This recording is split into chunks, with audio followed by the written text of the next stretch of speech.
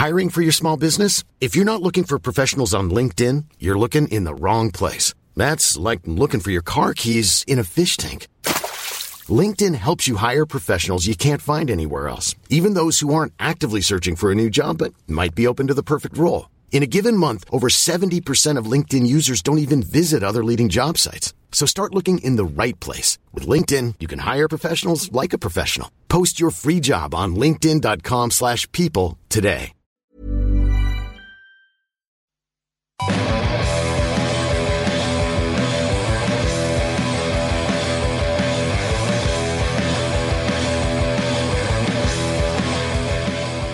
Welcome to the Wise Men Say podcast. Back after a win. It was never in doubt, really, was it? Kind of.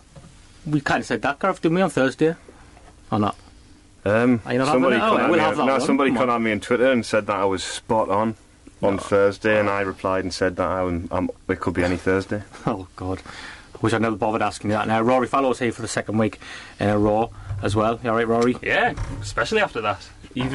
Even more chipper to so be here. Keen to come in this week. You were here before all of us, sitting here. I know. Well, like I said, no traffic on the way here. Half term, just making everything so much smoother getting to Sun FM. Okay, delighted to say also, for his first appearance on the Wise Men Say, a part of all of our childhood, I think it's fair to say. You don't mind me saying that, Roger Thames, do you? No, I don't get easily offended. Carry on. Well, there's nothing to be offended by, you know. Oh, yeah. It's only of a certain generation, anyway, which would be our generation. Any end of season video or any football match, any football that was on ITV at the time, '90s. School holidays of just watching the Peter Reid era end of season reviews when it's raining, so you can't go out, and then just reliving the Quidditch Phillips glory days. Exactly. There were a few eras that you wouldn't repeat too much in a hurry as well, but not just from the club on Weir side either. I can remember some of those random games, because you would have weeks, wouldn't you, back in when we were in All Division 2 and we wouldn't be on at all, and then it would show you West Ham v Sunderland and they would beat us 6-0. Remember that one? I was a kid. Can you know? No. And, well, Shoot didn't happen. Shoot was the programme. It didn't happen every weekend. So when I first came to Tyne, so we used to only cover games like 2, maybe 3 times in a good month, and on other weekends we'd take the big match from London. So it was only after a year or so that I'd been there that eventually we decided to try and do a programme every week. I mean, quite often there wasn't a team at home, remember, it didn't work like that. So covering television football was very, very different then. I remember the highlights used to be on as well on a Sunday afternoon. The back page. Was it called the back page? You probably produced it, I can't remember. We've had a few different programmes, but when we were doing proper highlights programme, an hour of football, then it used to, at one stage it was alternating, so there was Match of the Day on a Saturday, and then ITV Regions did their own local programme on a Sunday, and that was the only chance that people got to watch their teams being covered on television. It's not like now when every goal from every game is covered. We are going back to, when I started was 1976 at Tyne T, so there's been a few changes since then. And what was the highlight of all that time? I mean, I know you cover Sunderland and Newcastle, so... And Middlesbrough. Yeah, well, kind of. We forget about them. I know, from a Sunderland perspective, because obviously, you've covered Newcastle winning the league and stuff as well, but the Peter Reid era, I guess, would have been the best as it comes for a Sunderland fan. Peter Reid was the outstanding manager of all my time there, without a shadow of a doubt. There were a couple of other ones that I look back on with great interest. Alan Durbin, if you're going back even further, Alan Durbin, who signed Ali McCoist and got Sunderland up to about 6th or 7th, and that certainly was the first manager since I've been there who really got Sunderland a decent force in the top flight. And Dennis Smith as well I had a lot of time with, because I got to know him pretty well.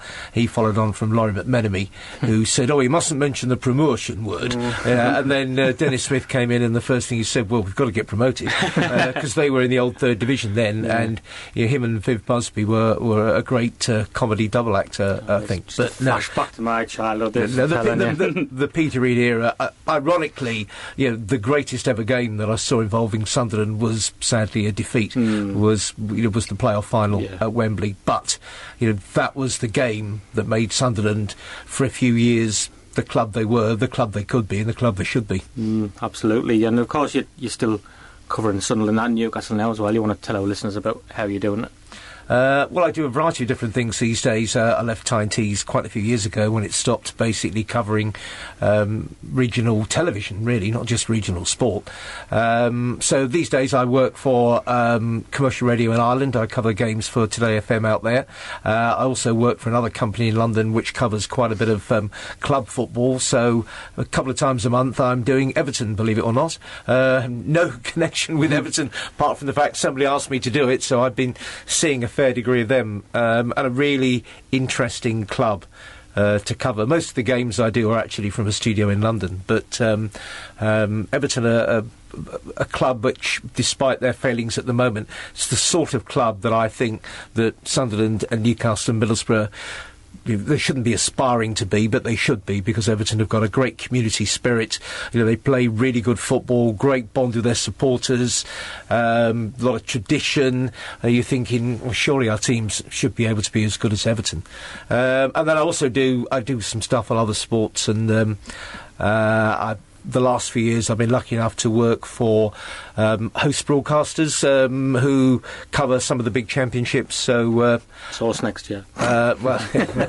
So I'm going to the Olympic Games in the summer.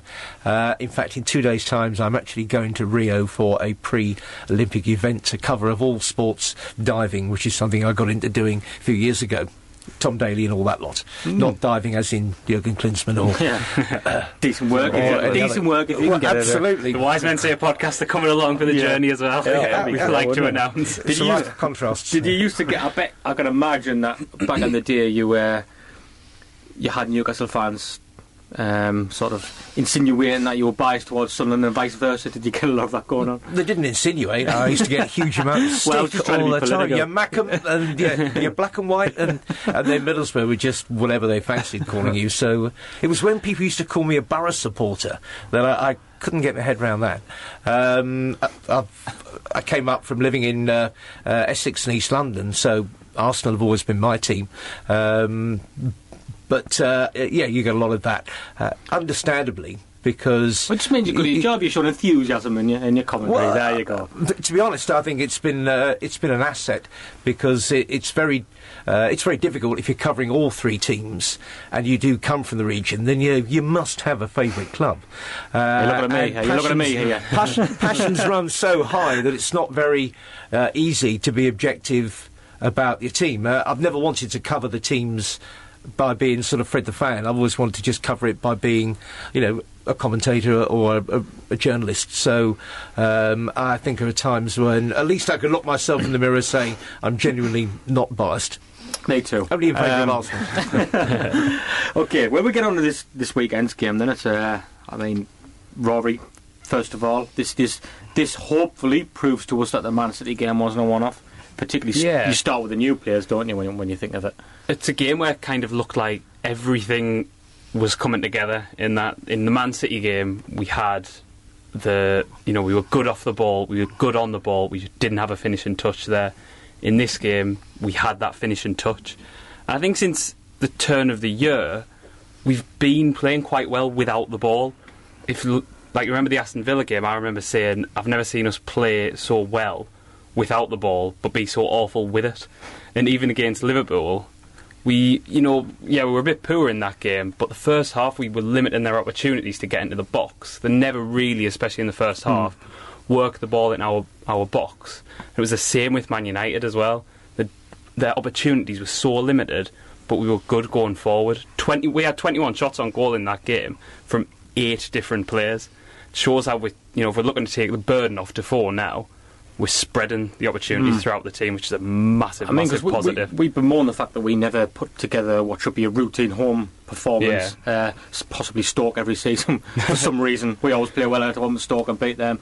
But 2 games in a row against Man City. Yes, this Man United team isn't great, but for example, we Bournemouth have beat them, Norwich have beat them. So it isn't a sort of special achievement as such, but it was important that we did that, though. Like, we've struggled to beat teams that are half decent, or when they've kept 11 men on the pitch as well. So to do that, you got to remember though, Man United were coming into a little bit of form. It's been a lot better in the last few weeks, haven't they? And we said that last week. It seemed as though it's just another in a long line of things that haven't quite gone our way this season.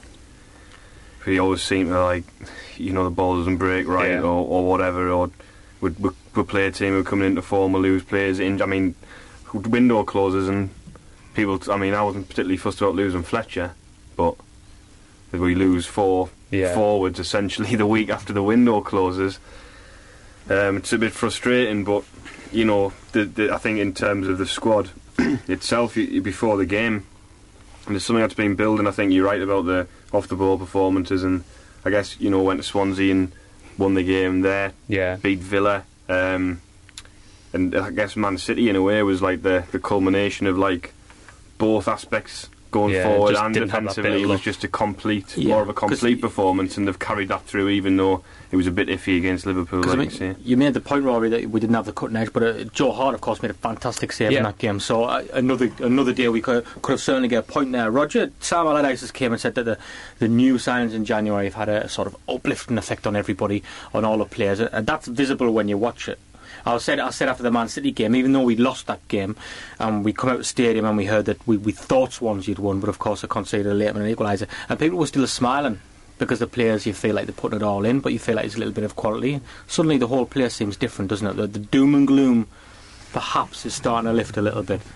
Well, it's one game. Let's not go too crackers. I'm sure Sam Allardyce. Come on, you've got to understand our listeners sit and listen to us talk about losing every single week. No. I think the biggest reflection on the performance on Saturday was the reaction of Louis van Gaal, who didn't come in ranting and raving about refereeing decisions or this, that or the other. He just came in, he was absolutely shattered, and he didn't make any pretence at all. He just said they were well beaten. He cited the aggression, particularly, that they couldn't match.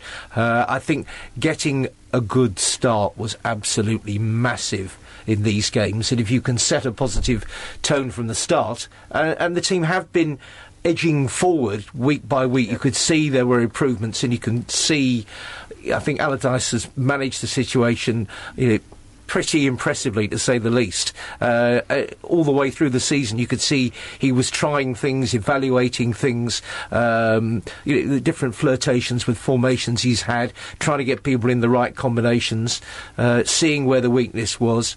I think, obviously, the players he's brought in have made a difference, and you think that Kurtishov had to go off very early on, which disrupted things. But Khazri looks very... I'm not going to say up for it mentally, but he looks physically prepared and capable of dealing with it. Straight in there, very committed, very comfortable in what he was trying to do. He's not the next Jorginho or anything, but he certainly was. He had an impact on the game. His set-piece delivery was great. And the big lad at the back has certainly come in and not messed about. No, well, I mean, the corner thing has such a knock-on effect as well, doesn't it, Rory? Because John O'Shea looked like a Rolls-Royce defender at the weekend. Yeah. And that's because he's got somebody to do his running for him. Corner comes, heads the ball, does all that. And it just lets O'Shea get on with communicating and organising the defence, which sounds simplistic. But he looked like he was actually enjoying a game of football for a change. There's been times since he's been here when he's looked like he just wished, he must have wondered why he left Man United to come and get involved in all of this, and he's really struggled, and he just looks so at ease, and that makes all the difference because, well, Corney's made all the difference to him. O'Shea's always looked best in partnerships as well. Like, obviously he's had long stretches playing alongside Brown, and it's like you say, if he can just get on with being the captain, the organiser, the leader, and it allows Cornet, who's playing alongside him, who's got that bit more bravado and exuberance, to like maraud forward with the ball, and like when he gets in that area to have that shot, what De Gea pulled off an amazing save from. It's just confidence throughout the whole side. That didn't look as good on the TV actually back, but I was right behind it when he hit it, and he really caught it. He really caught it, and it was a fantastic save. No one was expecting it either. It was great. It was brilliant. Well, yeah, but there seems such a comfortable mix, the two central defenders. So Kone wants to attack the ball. He's a lot quicker than John O'Shea is, which means that O'Shea can say, "Great, I can sit here," and then he can watch what else is going along. I mean, when he's been playing with Wes Brown, between the two of them, they've had injury problems. They're not exactly the youngest centre-half pairing, so I think that's not been easy. But O'Shea is a class act all round, and you need to get the best out of people like him if Sunderland are going to get through this. And certainly I just don't think. I mean, O'Shea is a good player, and I don't think he's had the like he seems to get a lot of unwarranted stick. I don't think he gets the credit he deserves for being. If you look at his time over Sunderland, I know he had at Sunderland he had that spell at the beginning where he had a lot of injuries, didn't he? Bruce played him right back, which didn't help him at all. But didn't he play left back against Newcastle in the derby? In the away game, he was amazing. But he's a player who's won Champions Leagues, Premier Leagues, all that kind of thing. And to come here, and I think he deserves a bit more credit than he gets at times. But you're right, and definitely Cornet it's a nice little combination between the two of them. They match up quite nicely. But the age and physicality come down, don't they? Because a lot of the things he's been criticised for in the past is just basically down to his physical condition and his age. He can't turn. If you put Aguero up against him, Aguero's going to spin him. He hasn't got a chance in hell, has he? Which is why we're saying it's important he does have that player alongside him. And of course, he never looks in horrific trouble though. When you look at some of the players we've had, who've played at centre back in the time that O'Shea's been at the club, and O'Shea is still there. Because his positioning's really good, reads the game well, and it's total experience. And it's like, you see, he gets that unwanted stick. People like going on about this rotten core thing. Nobody wants stick. You know what I mean? They're like the rotten core that we apparently have at the club, and he gets put in with them. Yeah, like he's probably thinking, what? Like, I don't smash up cars on Grey Street. He's very. I've done a few interviews with him over the last few years, and he's very impressive to deal with. He's very much the senior pro. I mean, if you look back over the last few decades, some haven't signed that many players who've won Champions League and won championships as well. So he doesn't have to prove anything in terms of his quality.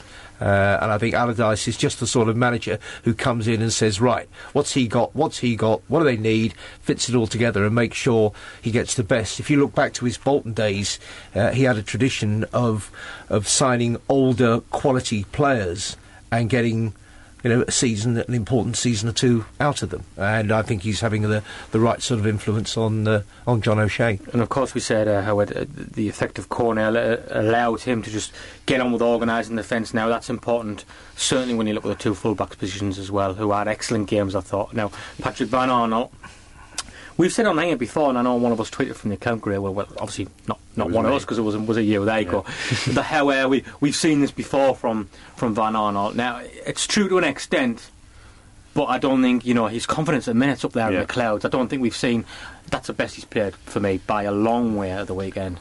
He's comfortable, isn't he? That's the thing. He's at the start of the season he didn't look comfortable, and now he looks comfortable. Why that is, I mean, like you say, his confidence is high at the moment. The influence he has as a threat going forward is obviously going to boost that if you're scoring goals and creating goals. And every game, he's going to have one or two of those where he gets on the wrong side of the full-back. And every single game. He's doing that more as well. He didn't do that as much this season, which again you'd think. Last season you'd think was a confidence thing. Like, he had that shoulder problem, didn't he? Which it was a real shame because he was in great form when he got injured at Palace, and he did his shoulder and he was out for about 2 months, and then. He came back in, he did all right.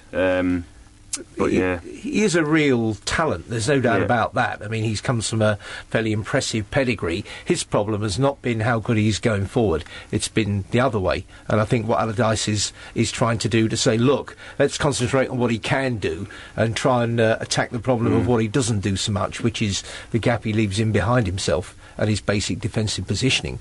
And he's trying to stack the team out and get other players in there. I mean, when you've got Catamol, and Kirchhoff in there as well, and also O'Shea now has a little bit more released, and he doesn't feel he's got to be covering the guy to his right all the time, that he can then look behind him and pay a bit more attention to managing Van Arnold to say, oi, not this time, mate, back a bit, and I think that's helped a lot. Because his contribution, his goals, and the way he's got forward, and the own goals that he's had chalked off, he's been absolutely brilliant going forward. But Allardyce is a big one for clean sheets, keep defence tight, and I think he's managed to find another system and a balance of players, which means he's able to facilitate the way he plays. And on the other side as well, I mean, Yedlin is not exactly the next Cafu, but he is unbelievably quick, and I think his pace gets him out of trouble a bit when he's not an experienced, natural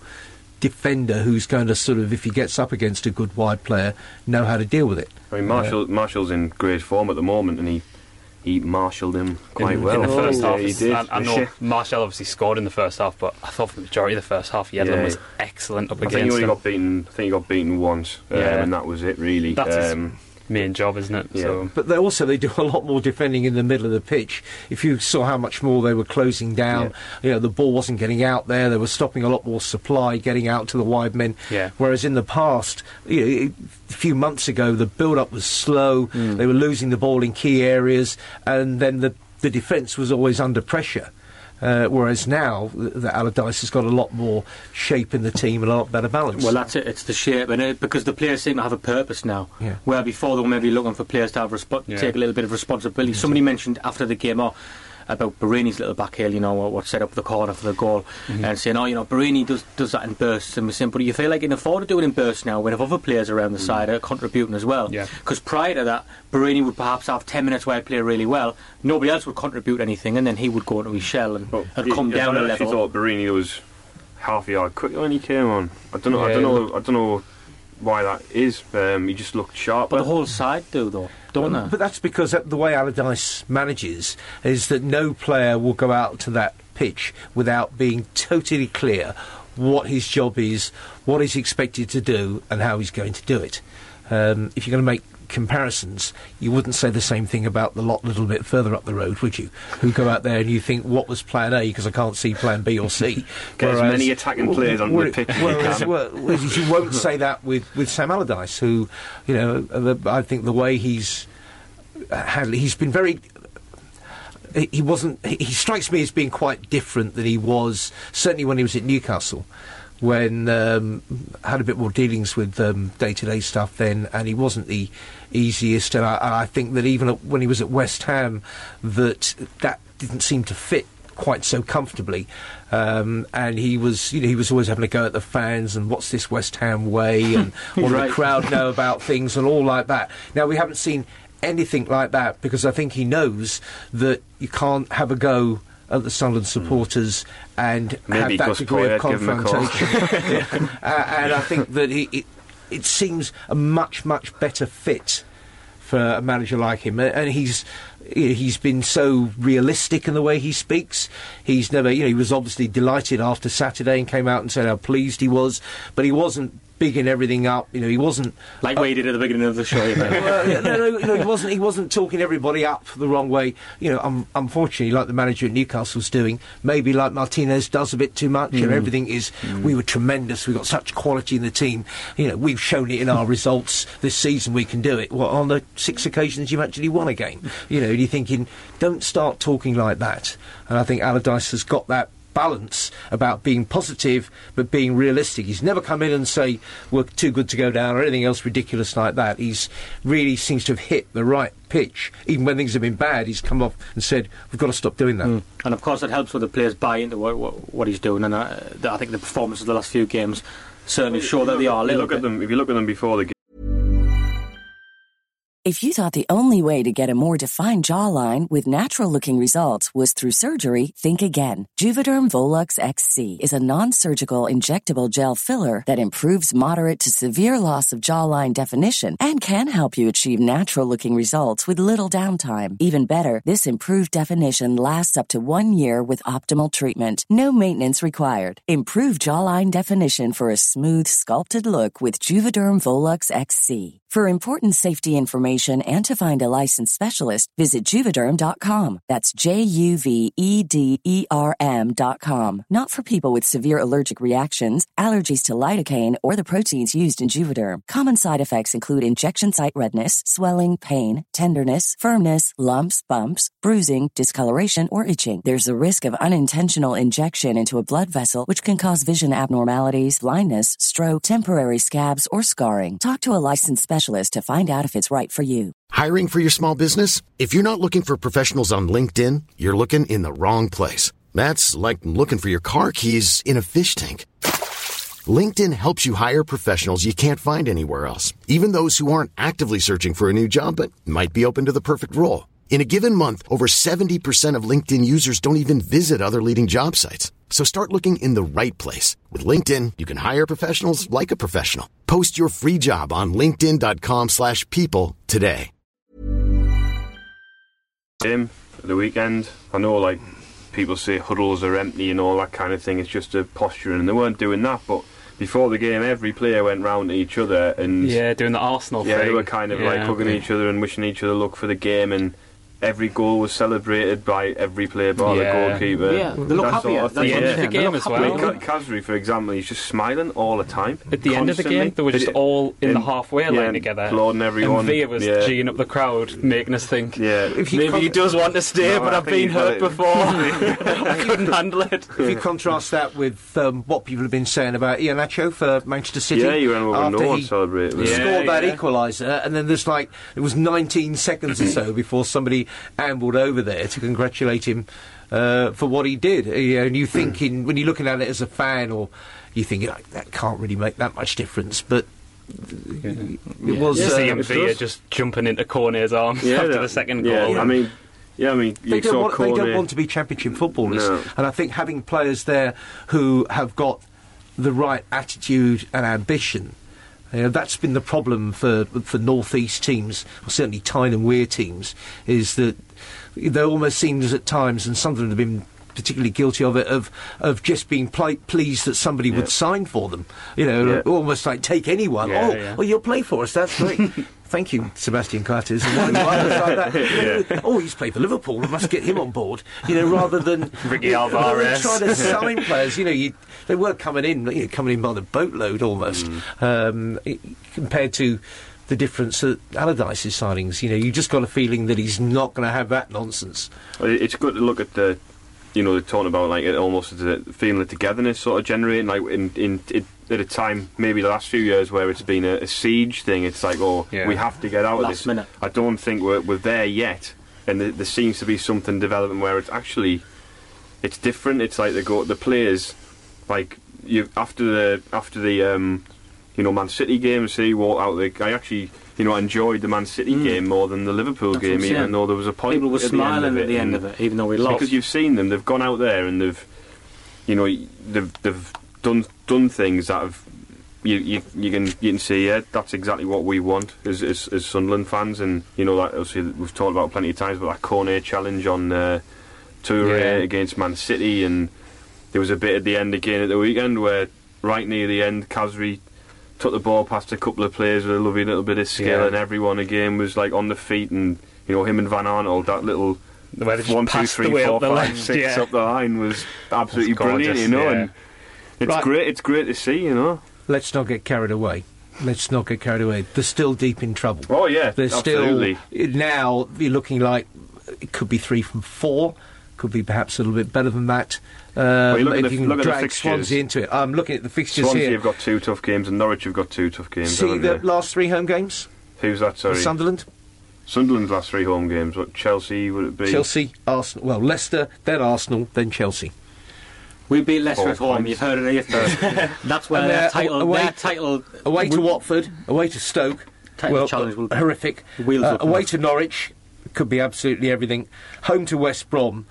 Currently, how they beat Everton. I saw them at Newcastle, West Brom. They were awful. West Brom kicked off, turned round, ran back, settled into a nice 8-1-1 formation. It was and that win was huge for them, because we've had our eye on West Brom, saying they could be one of the ones who collapsed. There's always a team who collapses around this time.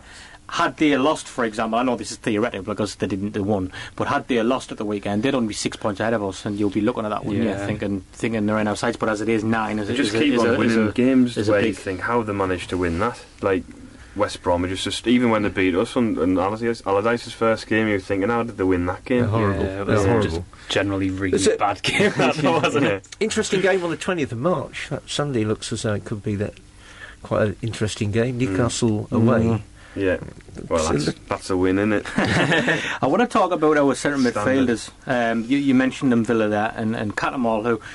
There's something ironic about Cattermole's performance at the weekend, I thought, because myself and Gareth label certain players or certain performances as match of the day players or match of the day performances, where you watch match of the day and you'll think, wow, he's a good player. Very different from when you're actually there in the flesh watching it. Lee Cattermole was probably the opposite of that, where you'd have to be at a game to appreciate him. We've mentioned he's struggling a little bit recently. You watch match of the day and you see him put Undoy through, and you see him play a 4 in the first half, and you would have thought, wow, he's playing out of his skin. Where in fact he struggled a little bit, but none of the centre midfielders I thought were individually brilliant to the point where you looked at them and thought, wow. But collectively, their performance was excellent because it took pressure off the back four. Yeah, they were a good That was unit. a big part of the back four, coasting through the game. Villa grew into it. He had a bit of a slow start, and Rodwell again a slow start. Too reactive when he comes on. I thought in the first half actually generally stood off them too much. Yeah, well, Cattermole's starting position was too far away from the ball every time.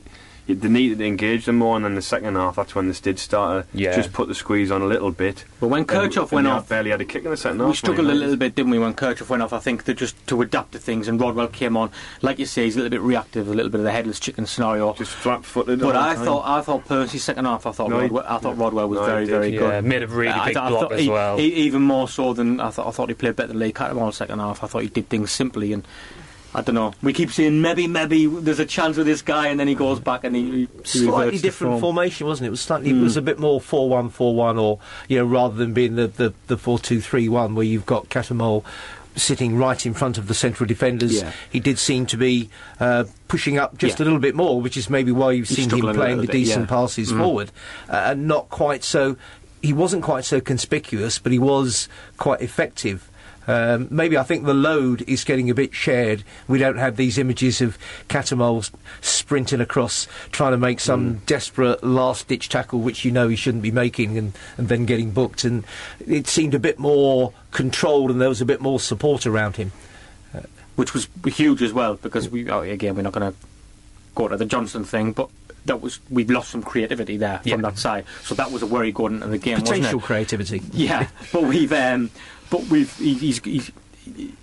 approaching it in a different way where we don't need it, because we got wide a lot more. Now I know he said he was targeting the Man U young fullbacks with that, but again, it's having a strategy and a clear plan going on the pitch, and you can see that the players have that, and that's what it comes down to. When you've got the ball as well, you got to use it properly. You got to do things at the right time, and the decision making generally has been pretty good recently. He said about Khazri, he seems to make lots of good decisions when he's got the ball. Very positive.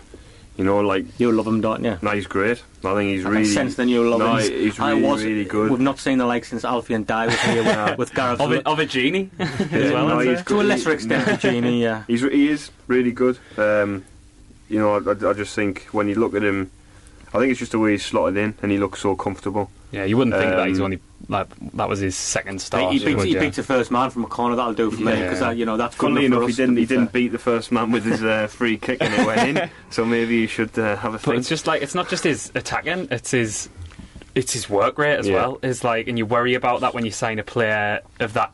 Well, there was calibre. Actually, when you read up about him, there was some accusations that he'd switch off, and maybe if he was playing off the front, he might not do maybe that. Maybe if you're being a bit cynical, it's because he's just came in and he's eager. But don't spoil. Just bringing a bit of realism. It was like in the first half where he, brought up the play and he took the ball down that left-hand side, cut inside, and had that shot way over the bar. But it's direct play, it's positive play. He's got a nice bit of audacity about him, hasn't he? He takes players on in a way that you don't think any other player on our side could. You've got to laugh, because Sunderland, over the last 4 to 5 seasons, Sunderland fans, how on earth 40,000 keep turning up? Because they have seen some utter dross over the last 4 to 5 seasons. 3 or 4 wins a season, and it's not as though they've been okay at home and dreadful away. They've just been dreadful at home and not great away. And there's so much, and so you get someone like Khazri who's coming in there. As I said, he's not the next Jorginho, but he looks like he's got a decent. He's obviously got very good delivery. He looks a decent player. He's coming with a decent physical ability to cope with what he's put into, and he's looked like a proper player. And now everybody, because we've got a proper player, it's like, wow, this is unbelievable. It's not a waste of space. He kicked the ball and went near somebody. Dreadful. He scored a goal. Because the way some of these other signings get built up, he's perhaps everything we thought Alvarez was going to be. Or Lens even. It's I'm not going to get ahead of myself and start comparing him.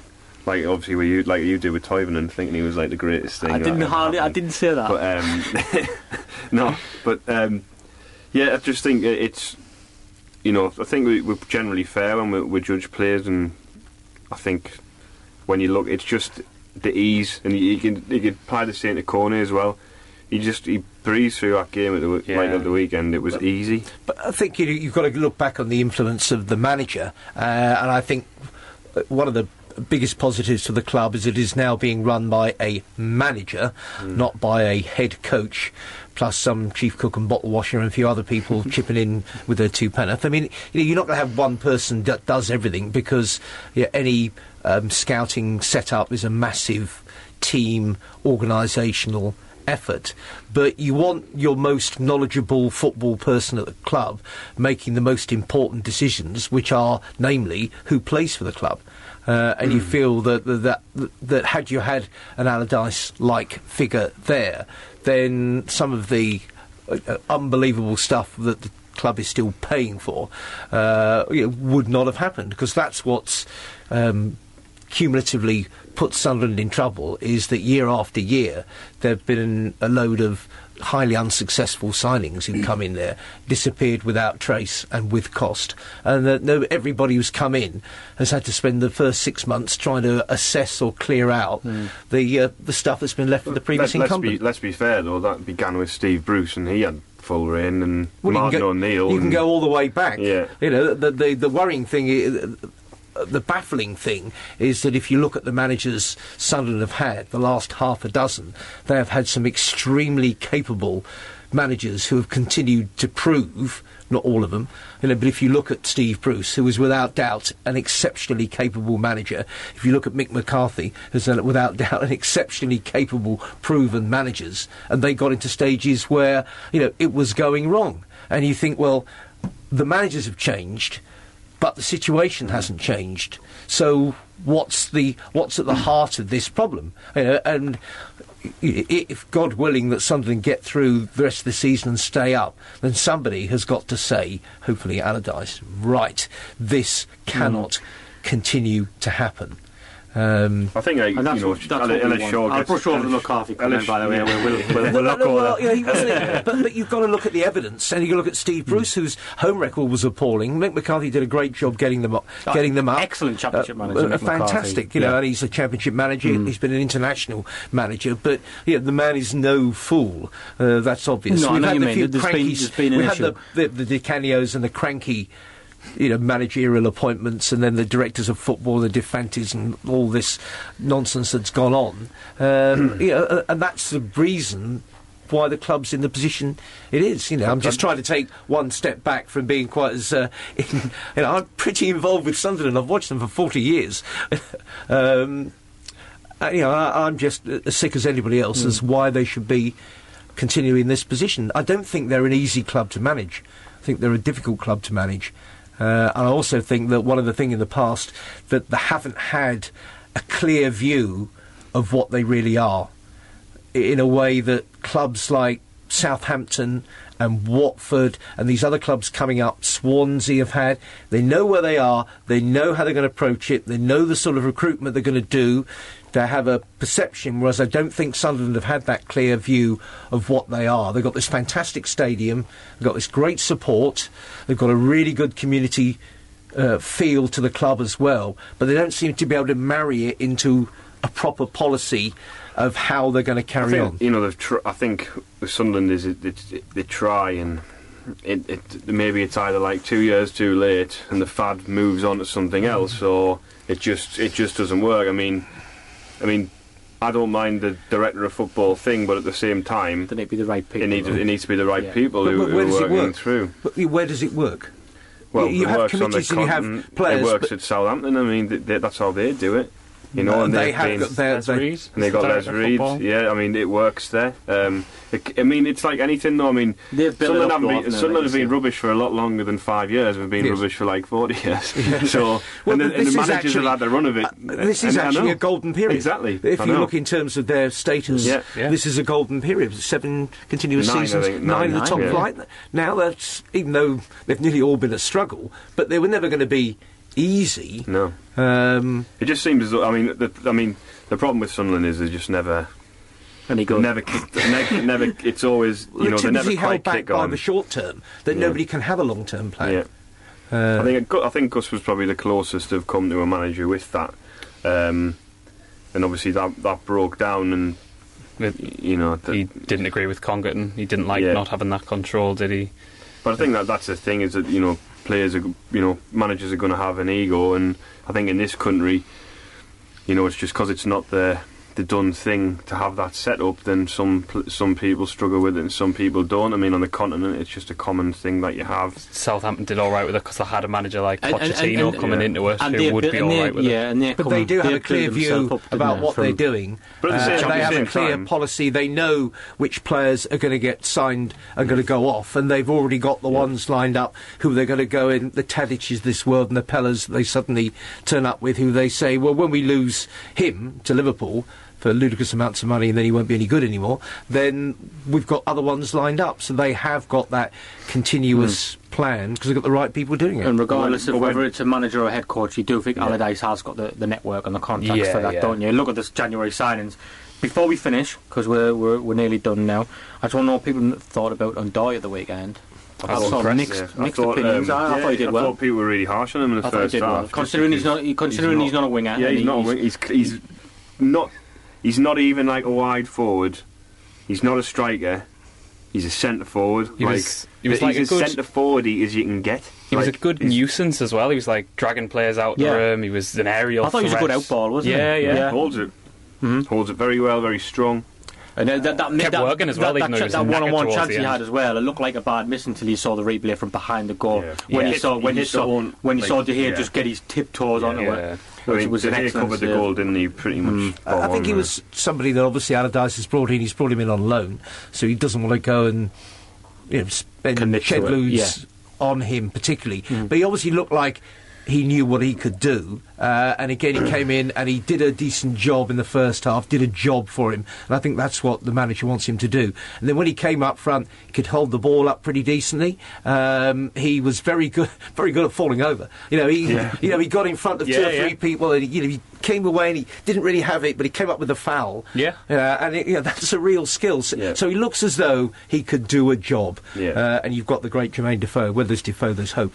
What a player he is. Yeah, and Defoe as well, I don't know what you think.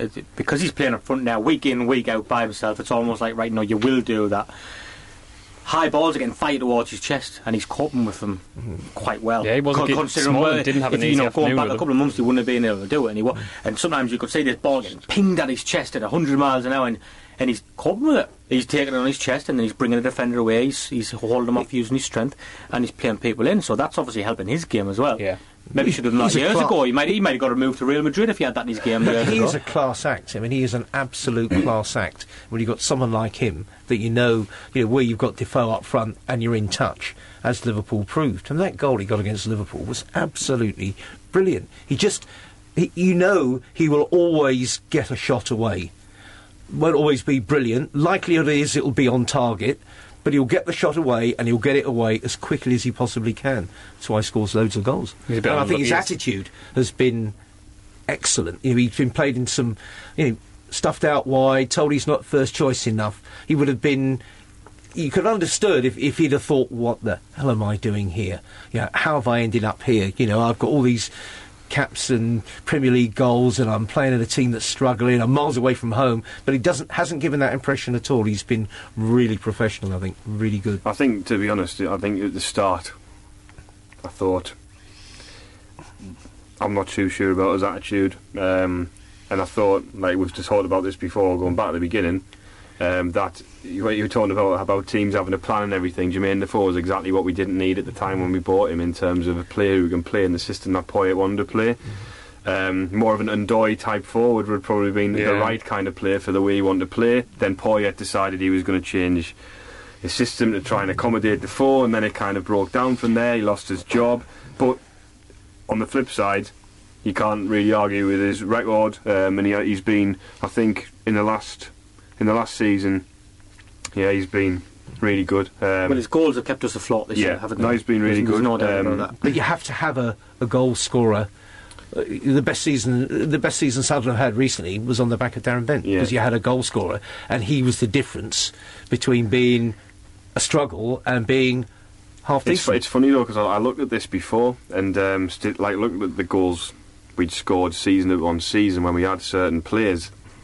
And the difference between, like, at the end of the season how many goals we'd scored wasn't that different. It was just one player had scored all the goals, and then the next season they were shared around a bit more, but we scored pretty much the same amount of goals. So we could have ever had both at the same time. We've never had a scorer and then people chipping in. If you make the parallel to up the road, sorry to keep doing that, but I do see it's more all right. than one They team. got beat the weekend 5-1. So talk about that. I watched that. I thought that was hilarious. Was absolutely abysmal.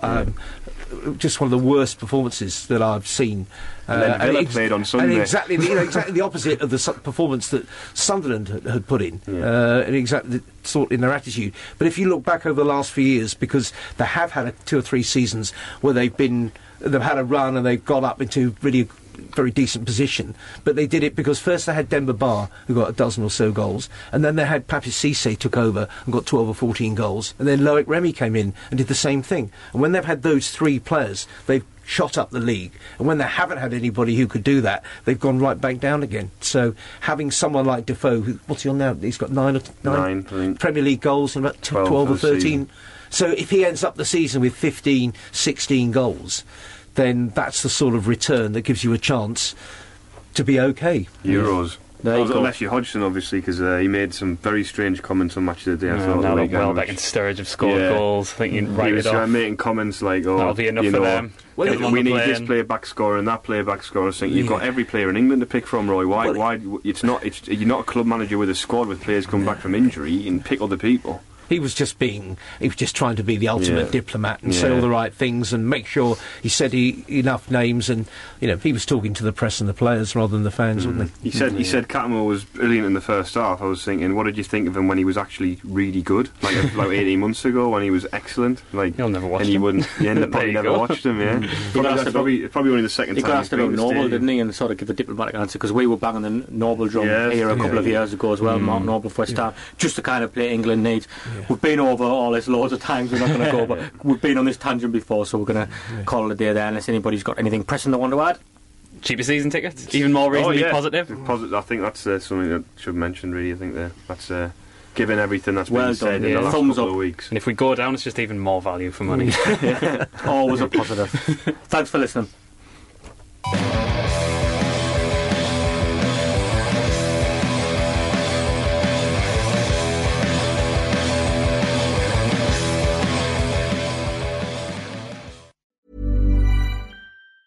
Mom deserves the best, and there's no better place to shop for Mother's Day than Whole Foods Market. They're your destination for unbeatable savings, from premium gifts to show-stopping flowers and irresistible desserts. Start by saving 33% with Prime on all body care and candles. Then get a 15-stem bunch of tulips for just $9.99 each with Prime. Round out Mom's menu with festive rosé, irresistible berry chantilly cake, and more special treats. Come celebrate Mother's Day at Whole Foods Market.